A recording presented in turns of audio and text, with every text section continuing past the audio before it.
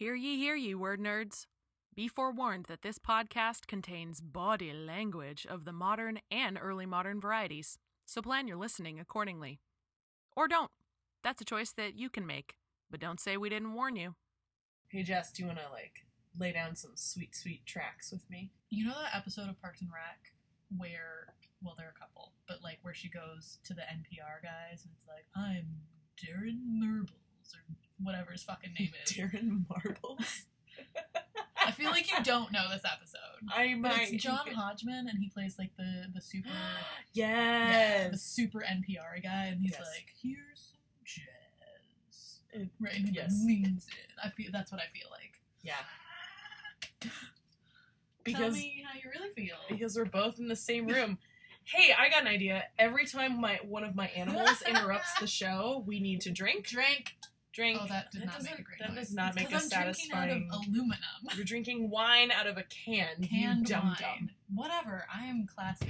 You dumb. Stop it, you guys. We gotta drink. Drink.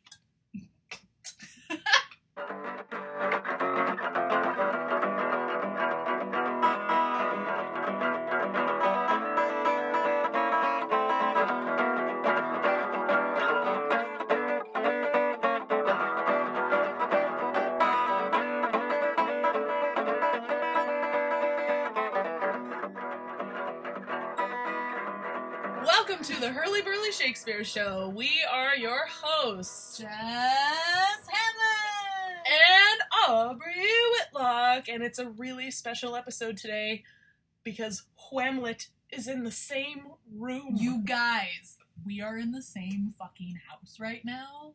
And in the same time zone. It's amazing. I'm touching Aubrey right now. My hand is on her shoulder. Well, you don't even know. That's very sexy. But also, if the sound is wonky for this episode, that's why. Because we've never recorded two in a room before. We're sharing a mic. It's real weird. So bear with us, y'all, because... Yeah. Yes. That wasn't a sentence. Also, we're drinking wine. We're drinking wine in celebration of this being the premiere of Season 2. Season 2.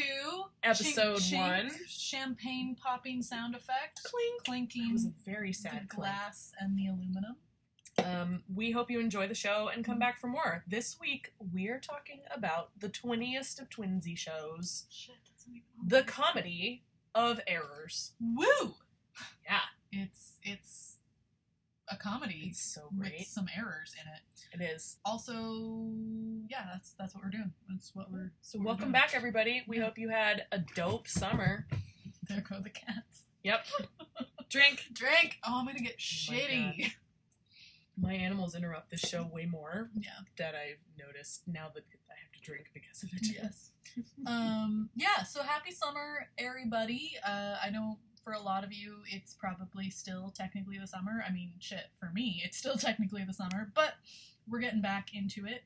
Classes start in 3 weeks, and that is terrifying and also awesome, because it's my last semester of coursework! Woo-hoo! Yay! Yeah, crushing it. I'm crushing it. Totally crushing it. So anyway, we're doing Comedy of Errors 101, and every week we discuss a different play by our favorite guy, William Robertson Shakespeare. Nice.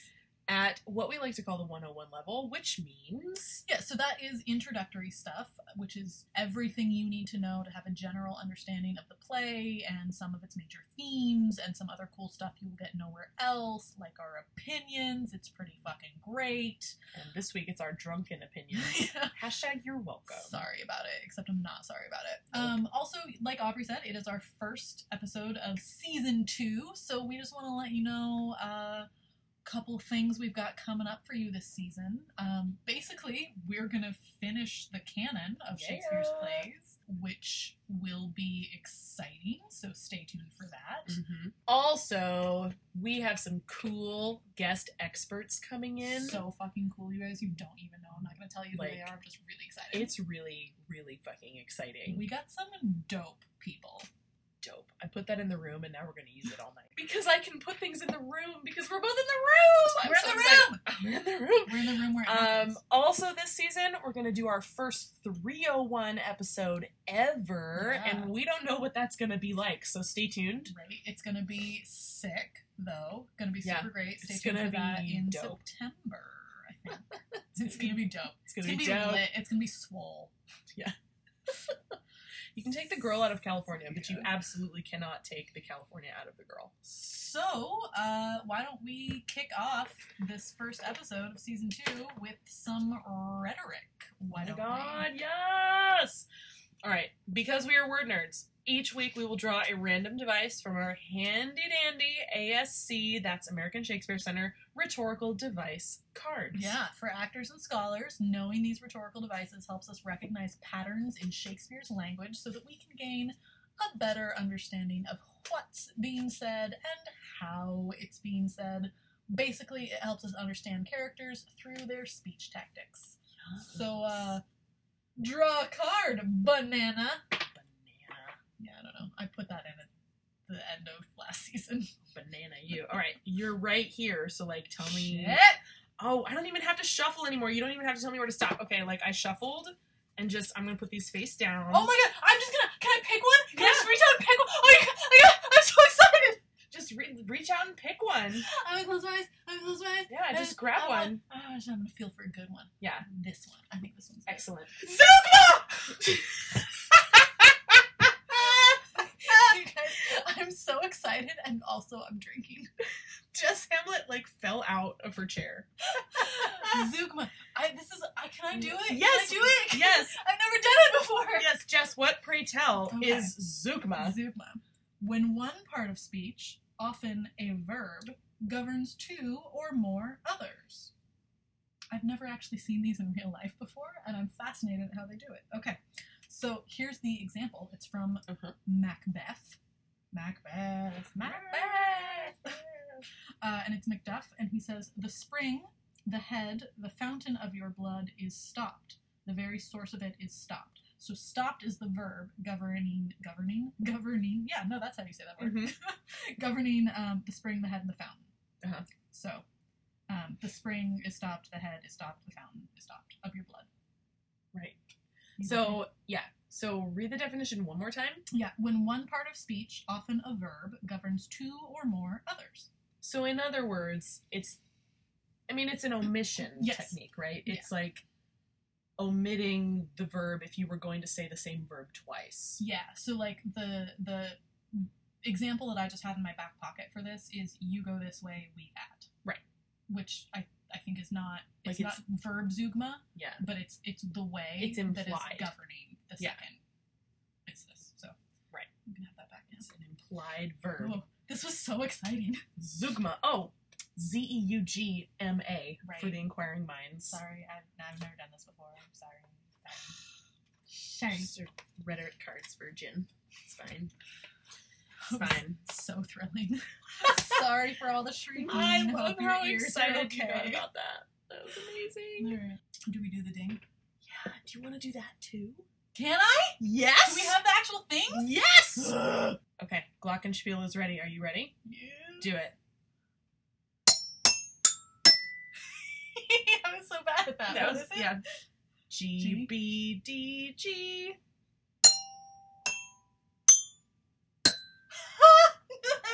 It's now time for your Burbage break with Master Hamlet. Okay, I'm taking that away the now. best day of my life.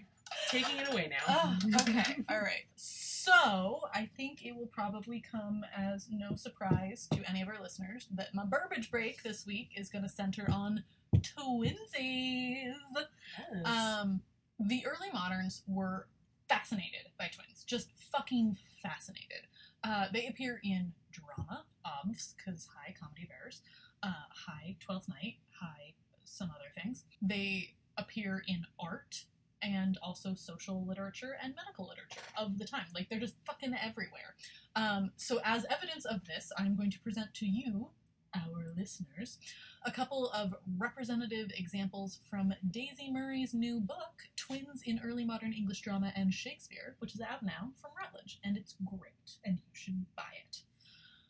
So, example number one is the portrait of the Cholmondeley ladies, which depicts two women in the same pose, in the same dress, and looking nearly exactly alike. The painting is currently hanging in the Tate Gallery in London, and it was painted somewhere between 1600 and 1610. And it has a caption, which I think is unusual of paintings of the time, but I'm not an art historian, so don't quote me on that. But what the caption says is, "Two ladies of the Cholmondeley family who were born the same day, married the same day, and brought to bed the same day." The image is really striking, and I'm going to ask Aubrey really nicely to throw it up on the website for you. Yeah. But also, if you want to Google it, you can. It's just the Cholmondeley ladies, which is Cholmondeley. And also for clarification, brought to bed the same day means childbearing bed. Yes. Like the child bed. Yeah. They had babies the same day. Yeah. So the only obvious differences, and I stared at this picture for 5 minutes before these all jumped out at me, is that the women are wearing slightly different necklaces. Their ruffs they have slightly different trim. Mm-hmm. One woman's sleeves are slightly more white than the others, and the babies that they're holding are wearing slightly different pattern gowns. Like, this is a twin portrait. It just is. So, look up the image. It's going to be great. Then there's cheap print, which, broadsides and ballads, sort of half sheet or full sheet, 1 page sort of things, posters, more or less. They were probably the most widely disseminated form of media concerning twins in the early modern period. So between the mid 1500s and the late 1600s, stories of twins in this kind of literature are plentiful, and they often fall into the, quote, strange and wondrous news category of print, which is basically equivalent to the National Enquirer. So perhaps don't take it as the gospel truth. The early modern stories in these ballads and broadsides centered on, quote, descriptions of marvelous creatures and deformed children. And as a result, they usually featured stories of conjoined twins. So in the 17th century particularly, this interest in twins was strong, quote, marking these children as prodigious figures and including descriptions of their birth and physical appearance alongside moralizing messages. And then, of course, we have the medical literature, which took the form of, manuals on sort of general doctoring and also how to deal with childbirth.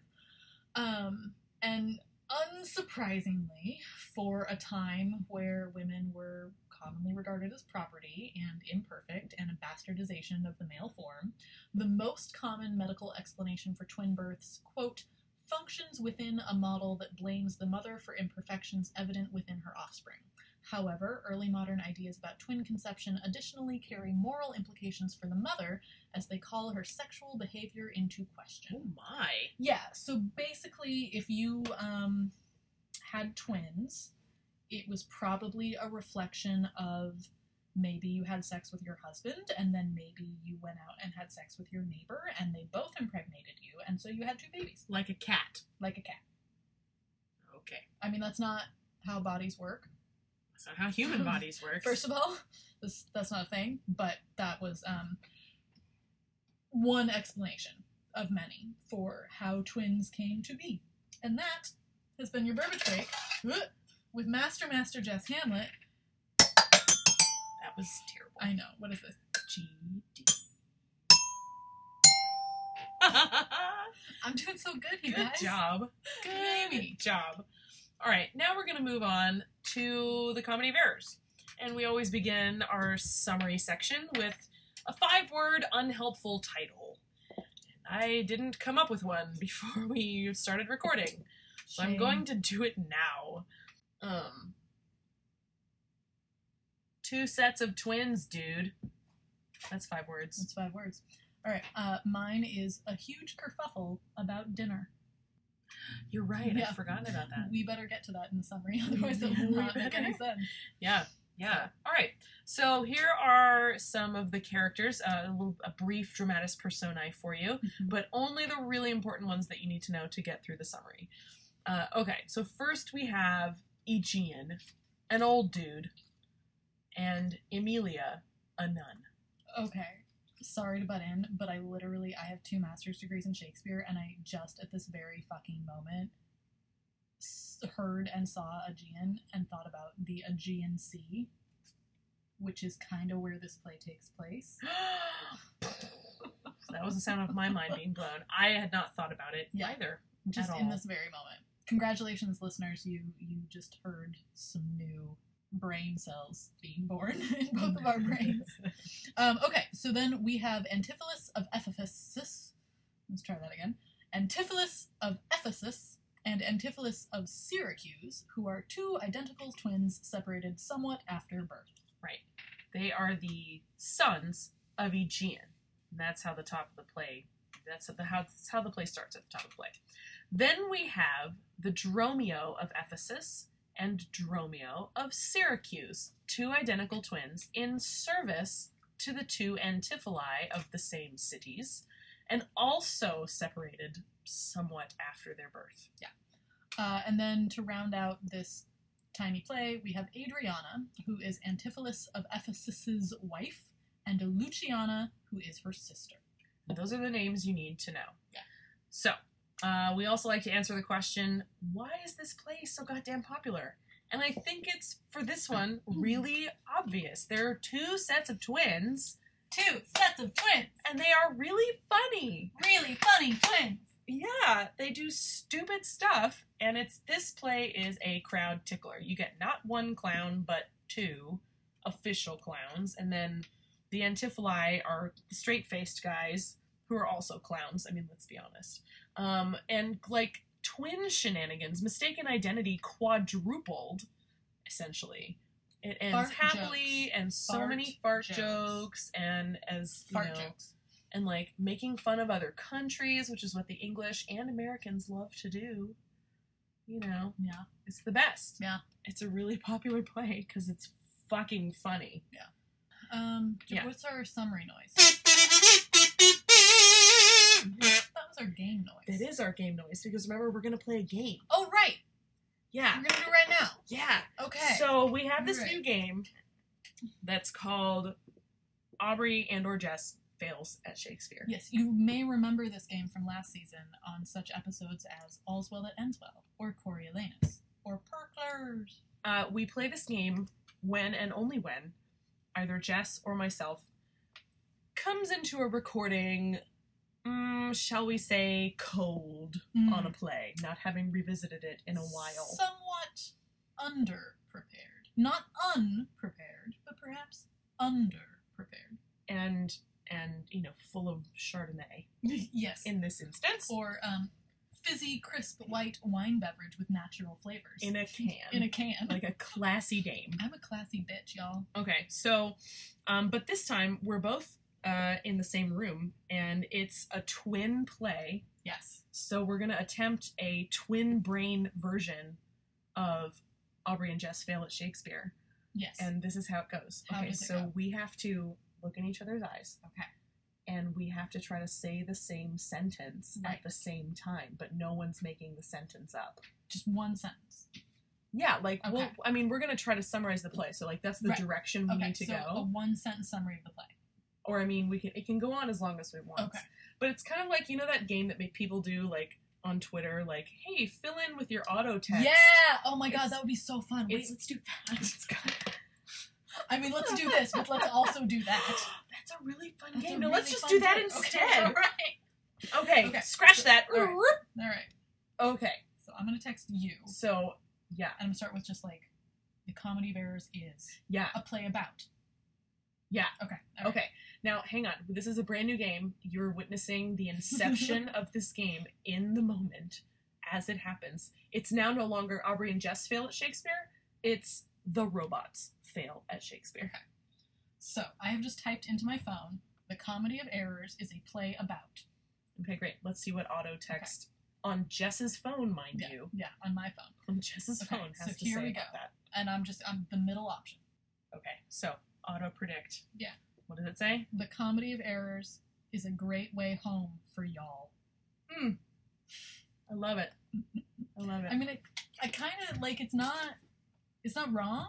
Like, this is a play about homecoming a little bit yeah, for y'all. it is. Yeah. I like that. Oh, kind of, good job.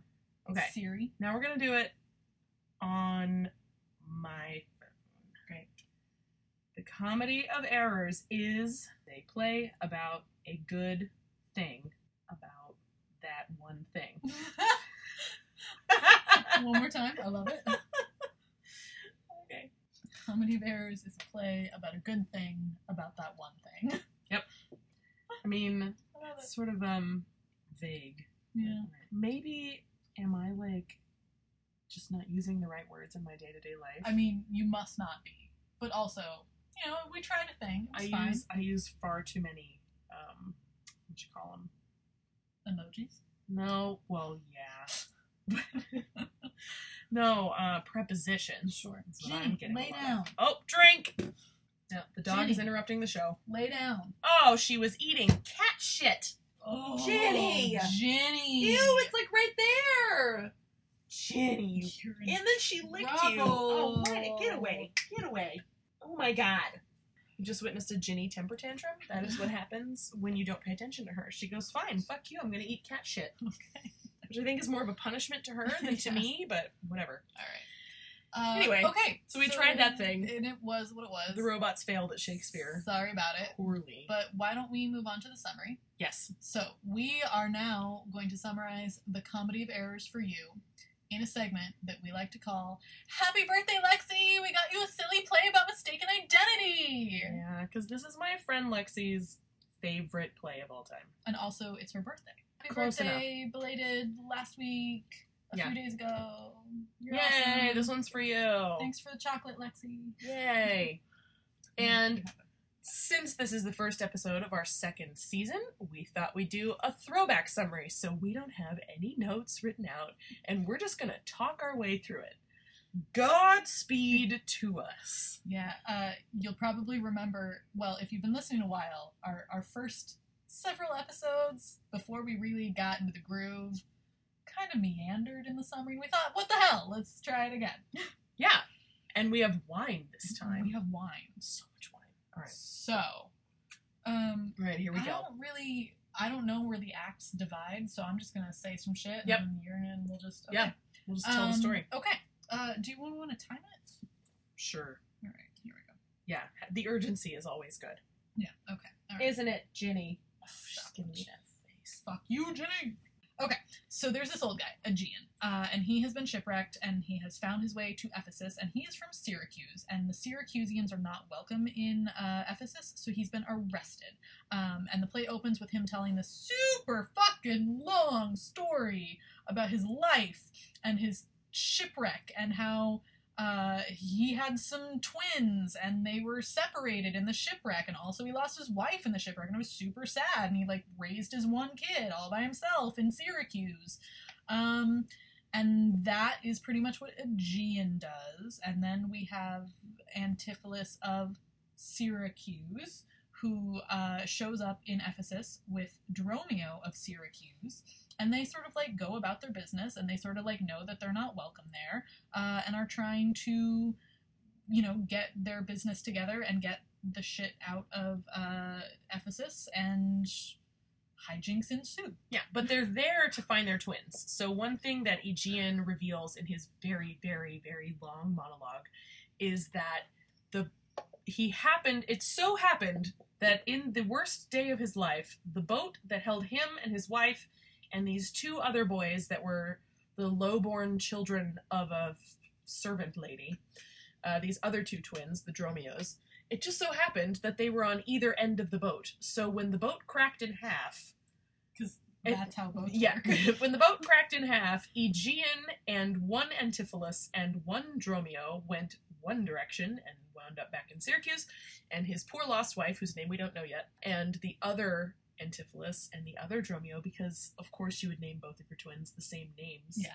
Duh. They went a different direction, and so it's been a mystery their whole lives. And so when Aegean's Antipholus and Dromio came of age, they decided to go out and seek their brothers to see if they were still alive. So that is how they have come by land to Ephesus, and they find out once they get there that they are not welcome. And then weird stuff starts happening, like Antipholus of Syracuse sends Dromio off to do some stuff for him, and then Dromio comes back, but it's not the same Dromio, and that Dromio is yelling at this Antipholus and being like, hey man, your wife is waiting for you at lunch. Or they don't say lunch, they say dinner. She's waiting for you at dinner, and she is pissed. And, of course, that Antipholus of Syracuse is like, what wife, dude? And then he beats him. There's lots of beating of servants. Yes. There are 6 fights in this play, apparently. Fights in air quotes. So there's also a whole thing about a gold chain, because Antipholus of Ephesus has a mistress, a courtesan whose name is Bianca. And Sure, yeah. yeah, that sounds right. So he has commissioned this chain for his mistress, and the goldsmith comes to Antipholus of Syracuse and is like, hey, here's your chain. And Antipholus of Syracuse is like, cool, bro. Great, thanks for the chain. And he, like, runs off with the chain, and then the goldsmith comes for Antipholus of Ephesus and has him arrested because he didn't pay for the chain. And Antipholus of Ephesus is like, you didn't give me a chain, you fuck. Yeah. Mistaken identity. Yeah. And somehow the Dromio of Syracuse has ended up in the kitchen of the house of the Antipholus of Ephesus, wherein he finds that his twin, unbeknownst to him, is married to a kitchen wench named Nell, who is, like, hungry for his body. Is it Nell or is it loose? He calls her Nell, and he said that's an L from hip to hip. All right. I'm pretty sure it's Nell. We can check it. Yeah, keep talking. So he's got this wonderful speech when the Syracusians finally find each other again. Loose, also known as Nell. We were both Okay. right. All right then. Yay, compromise. So he has this very funny bit where he talks about how Nell is shall we say, portly. Yes. She's a round lady, and covered in grease because she's a kitchen wench, and there's much fun made of her between the two of them. And then Antipholus of Syracuse is invited into his home, or I should say his twin's home, where the Antipholus of Ephesus's wife, Adriana, berates him for being a bad husband. And while he's there, he sees Adriana's sister, Luciana, and is like, hey, pretty lady, I love you. Mm-hmm. And she's like, oh my god, you're married to my sister. What are you doing? But she's like, but I'm falling for you too. Oh my god. Because that's exactly what happened. That's how Shakespeare wrote it. A little bit. So there's all of this mistaken identity happening. And yeah, and then there's this mess with the chain, Mm-hmm. and one of the Antiphili is locked up, and both Dromios are running around either retrieving a rope or some money to get them the hell out of there. And then and a jailer shows up. So hijinks ensue. Yeah. The Antipholus of Syracuse has been locked up. Yeah. And he gets out briefly and takes refuge in a convent. Right. Sort of there next to the road. And by then everyone thinks Antipholus is crazy. All the Yes. Ephesians Yes. think that their Antipholus, who's actually Antipholus of Syracuse, they think he's nuts, and they've called in like a crazy witch doctor to Yeah. get the demons out of him, and he runs away. Yeah, they want to put him in a madhouse. So there's an Antipholus in jail. There's an Antipholus in the convent. The Dromios are running around. Luciana and Adriana are like, what's happening? And then everybody's assembled in front of the convent. They're about ready to storm the convent and get the guy. When Amelia, the nun, comes out of the convent with the Antipholus and is like, wait, I can settle everything because I am Amelia and I used to be married to Aegean and there was a shipwreck and we were separated and we had 2 sons and look, here they are all both together, and also here are the Dromios both together, and everybody is happy and they go in hand, not one before the other. The end. Not great, but I feel like we got the highlights. We covered the bases. Yeah, Yeah. alright, so Yeah, we good covered job, it. us. Yay. We will return to your regularly scheduled coherent summaries next week. Because we're still on summer brain. Summer And wine brain. And wine brain. And Yep. being in the same room brain. Oh my gosh, it's such an aphrodisiac. It's real nice. Yeah, so talk to us about that sweet, sweet scholarly stuff. Yeah, okay. Well, so, usually when I do this, I sort of have a theme or two that I wax poetic on. Not so this week. I've got a couple quick bits for you. Like, this really is tidbits. It's tidbits and tidbits and tidbits, and I've got like a sentence and a sentence. Anyway, Popcorn. Okay, so I want to start with a little bit of performance history that I found while I was doing some reading for my exams this summer. Fun. Yeah, so in 1864, during the tercentenary celebrations of Shakespeare's birthday, that's 300 years celebration of his birthday, in Stratford upon Avon, part of the festival that they had to celebrate this was a double bill of Romeo and Juliet and Comedy of Errors. And the Dromios were played by identical twin brothers, the Webb brothers. Fun. Yeah. In our 12th Night episode, we talked about, like, there must be a production somewhere where someone has used twins. Yeah. Yeah. Well, here's one. It wasn't 12th Night, but it was Comedy of Errors, which is identical twins, and that's cool. So, yay, Stratford. Alright, so then here's item number 2. As its source text, the play takes Plautus's Menachmi, which is a play. It's a comedy about twins, and it's got some mistaken identity. It's this play, but it's Roman. It also draws on Plautus's Amphitryo, and also the story of Apollonius, which Shakespeare read in either John Gower's 1390 translation or Lawrence Twine's 1594 version.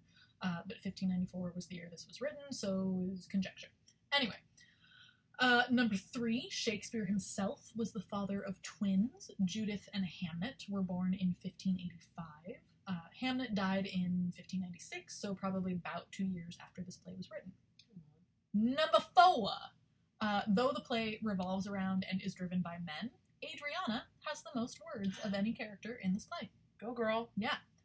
Number 5, the only mention of America in the entirety of the Shakespeare canon is in this play, in Act 3, when one of the Dromios is describing the kitchen maid Luce, a.k.a. Nell. Yes. Number 6? Is that what I'm on? Yeah. 6 sounds right. So the play was part of the Christmas festivities at Gray's Inn in 1594, which is a inn of court in London. And the event got so out of hand that the performance was abandoned entirely. Yeah, I mean, drunken Christmas revelry, man.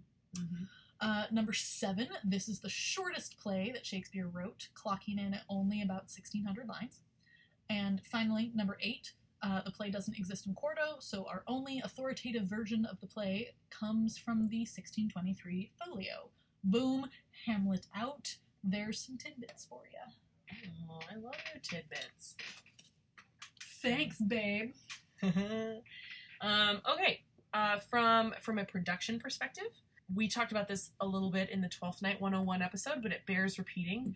These twins are actually scripted as identical twins, right? They look exactly alike. Aegean sets that up beautifully in the very first scene, that they look exactly like each other. So that, it of course begs the question, what do you do with that in production? Do you make a visual joke out of the fact that your Antipholai and your Dromios look nothing like each other, and then play with their costumes a little bit to sort of insinuate their identicalness? Or do you find similar looking actors and play on the actual similarities in their features? I have seen really successful productions go either way, so I personally don't think it matters. I don't think it matters either. I do also think it merits noting that the American Shakespeare Center's Hand of Time tour that is going out on the road in a month, September, is doing Comedy of Errors this year. So check them out. If they'll be near you, go see them.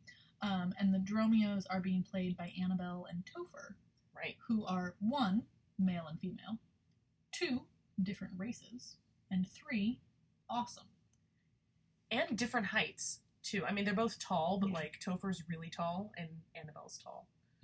They're both tall. They're both really tall. I think, Annabelle's 6 foot.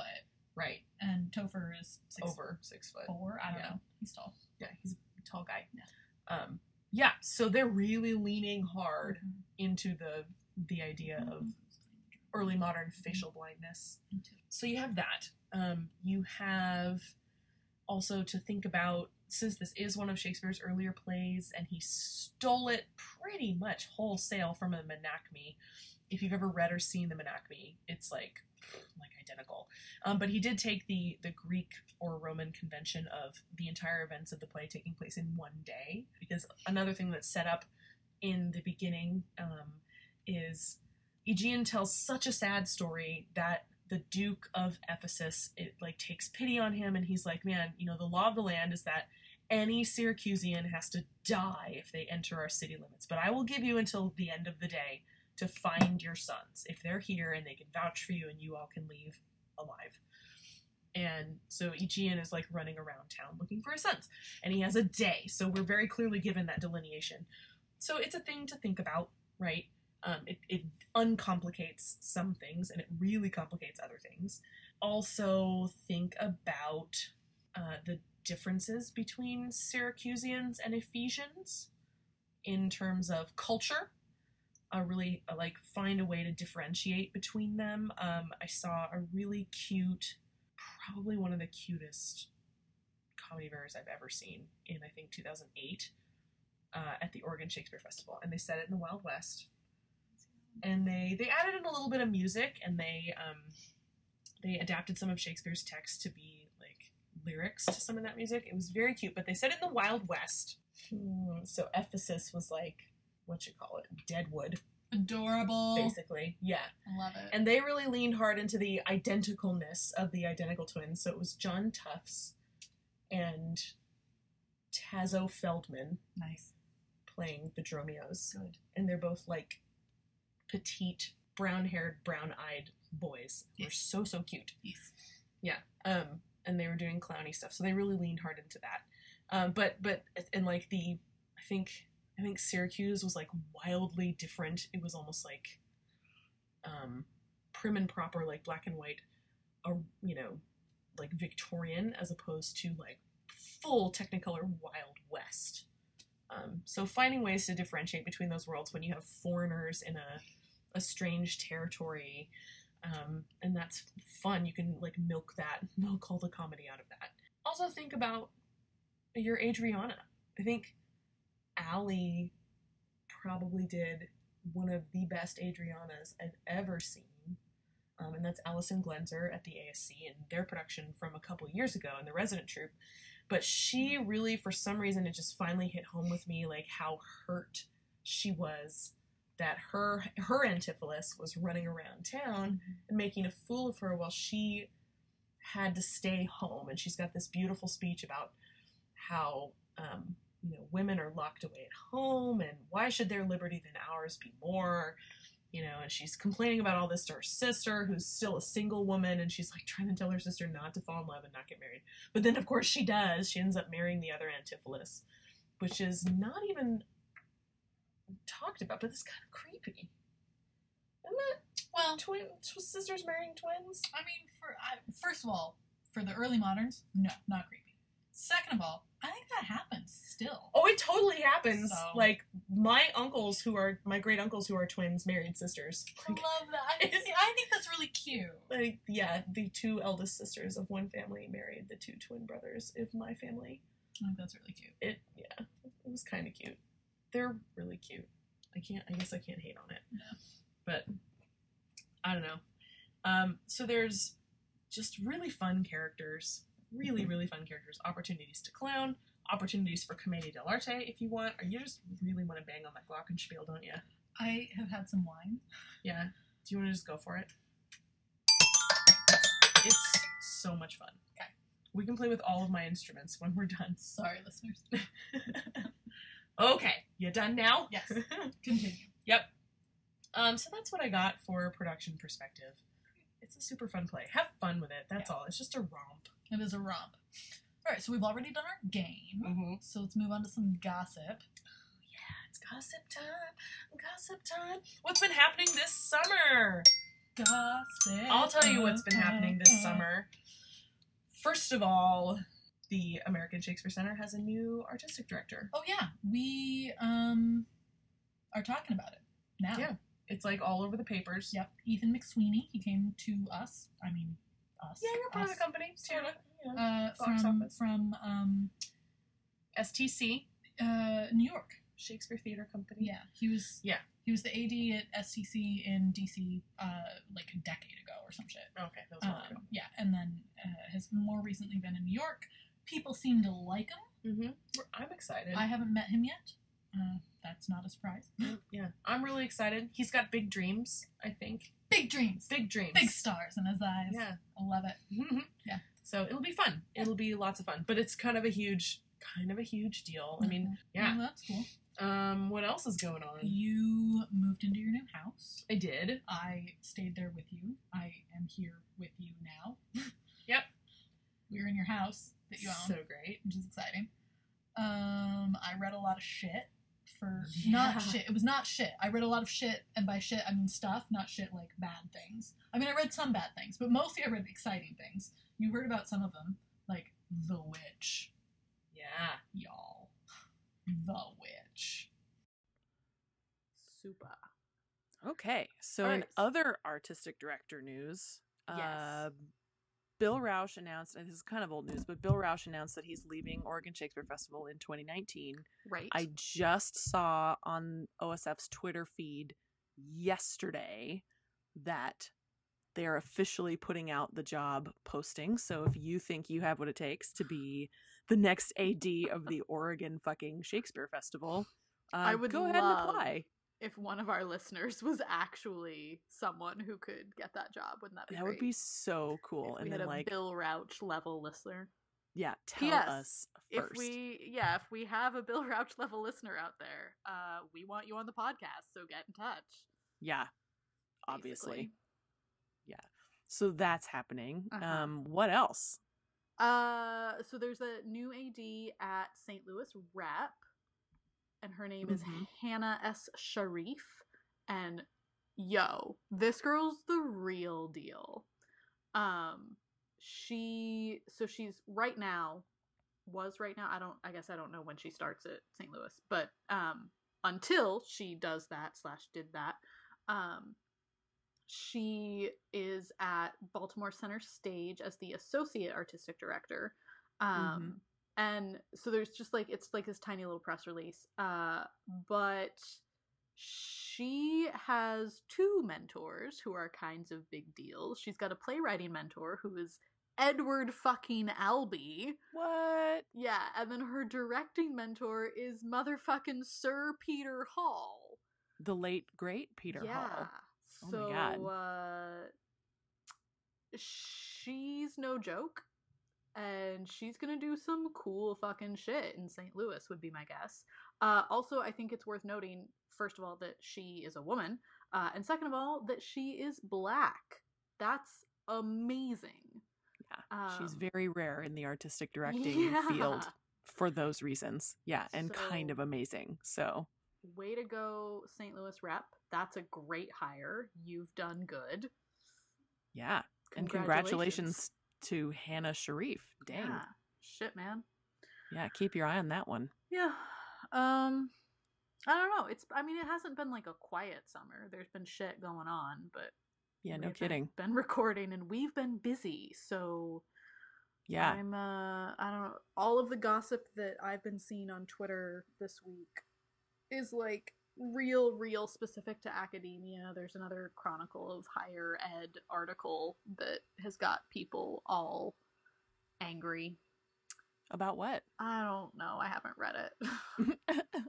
But Okay. I've seen it going around. I'm not even sure I could tell you what the title of the article is, but people are upset because the Chronicle does it's attacking librarians and archivists, I think, as like not real academics, which is bullshit. So, Yeah. That is some bullshit. yeah. But again, I Um, didn't read it, so I don't really know. Yeah, there's an article out that caught my eye in either American Theater, maybe it was American Theater, not Theater Communications Group, which is why I couldn't find it. But it's I guess a bunch of artistic directors were polled about the future of the industry, and a lot of their comments are really insightful and just worth reading. So I think actually that's on AmericanTheater.org. Oh, that's cool. Yeah. So, because all of our gossip seems to be pretty artistic director centric these well, I guess days. maybe it's that time of year? Question mark. Yeah, I don't know. Well, I I mean, don't know. also, the Me Too movement has really shaken up a lot of organizations and left many theater companies in need of new leadership. Right. So, Yep. make of that what you will. But Yep. I think that's kind of all we got this week. Yeah. Seems like Because it. summer is still kind of happening, so we're Yeah. not really going to debrief on all of the happenings over the summer because it's still fucking summer. Yeah, it's August. I don't even go back to school yet for a Yeah. couple more weeks. Yeah. So We're only doing it this early because it was Lexi's birthday. yeah. We're not doing it again next year, Lexi. This is it. This is it. You only get one. Yeah. Okay. Well, thanks so much for listening, everybody. We hope that you leave the podcast more informed than when you started. Also, we know that this episode was a little bit meandering, perhaps. And we promise to return shortly to your regularly scheduled military precisioned episodes. Oh yeah, that's totally what I we don't were know. for. I don't know. Military precision. I don't know. Next week, it's what is it? It's Richard 3 next week. Tune in next week for dun dun dun Richard the Third 201. No, my drum is over there. I just want to do the dun dun dun. It doesn't. A glockenspiel doesn't do that. It's too chipper. Yeah. All right. Yeah. Well, Richard 3 next week. Richard 3 201. Yes. Quemlet out. Quemlet out. If you enjoyed our podcast, please tell your friends, rate us, and subscribe on Apple Podcasts, Stitcher Radio, SoundCloud, or Google Play. Yeah, get in touch with us. Tell us what you're working on and thinking about. Email us at holla, HOLLA, at hurlyburlyshakespeareshow.com. You can also find us at Hurly Burly Shakes on Instagram or Hurly Burly Shake on Twitter. I to the world am like a drop of water, who in the ocean seeks another drop.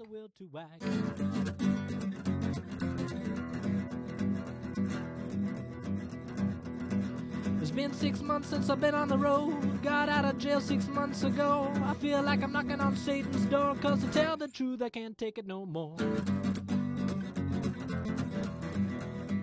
The Hurly Burly Shakespeare Show was produced entirely by Aubrey Whitlock and Jess Hamlet, with no help from anyone, because we're poor. To read more about us or for other podcast-adjacent materials, visit our website at hurlyburlyshakespeareshow.com. Okay, we did have help from one guy, Jonathan Shue, who composed the music you're enjoying right now. For more information on him, go to jonathanshue.com or check out his albums on iTunes. And hey, if we name-checked you or someone you know during today's podcast, it's because you inspire us. So keep doing what you do best. $10,000 in a sack in the bag. It costs 35. I don't aim to use back. I got no bullets, just a will to whack.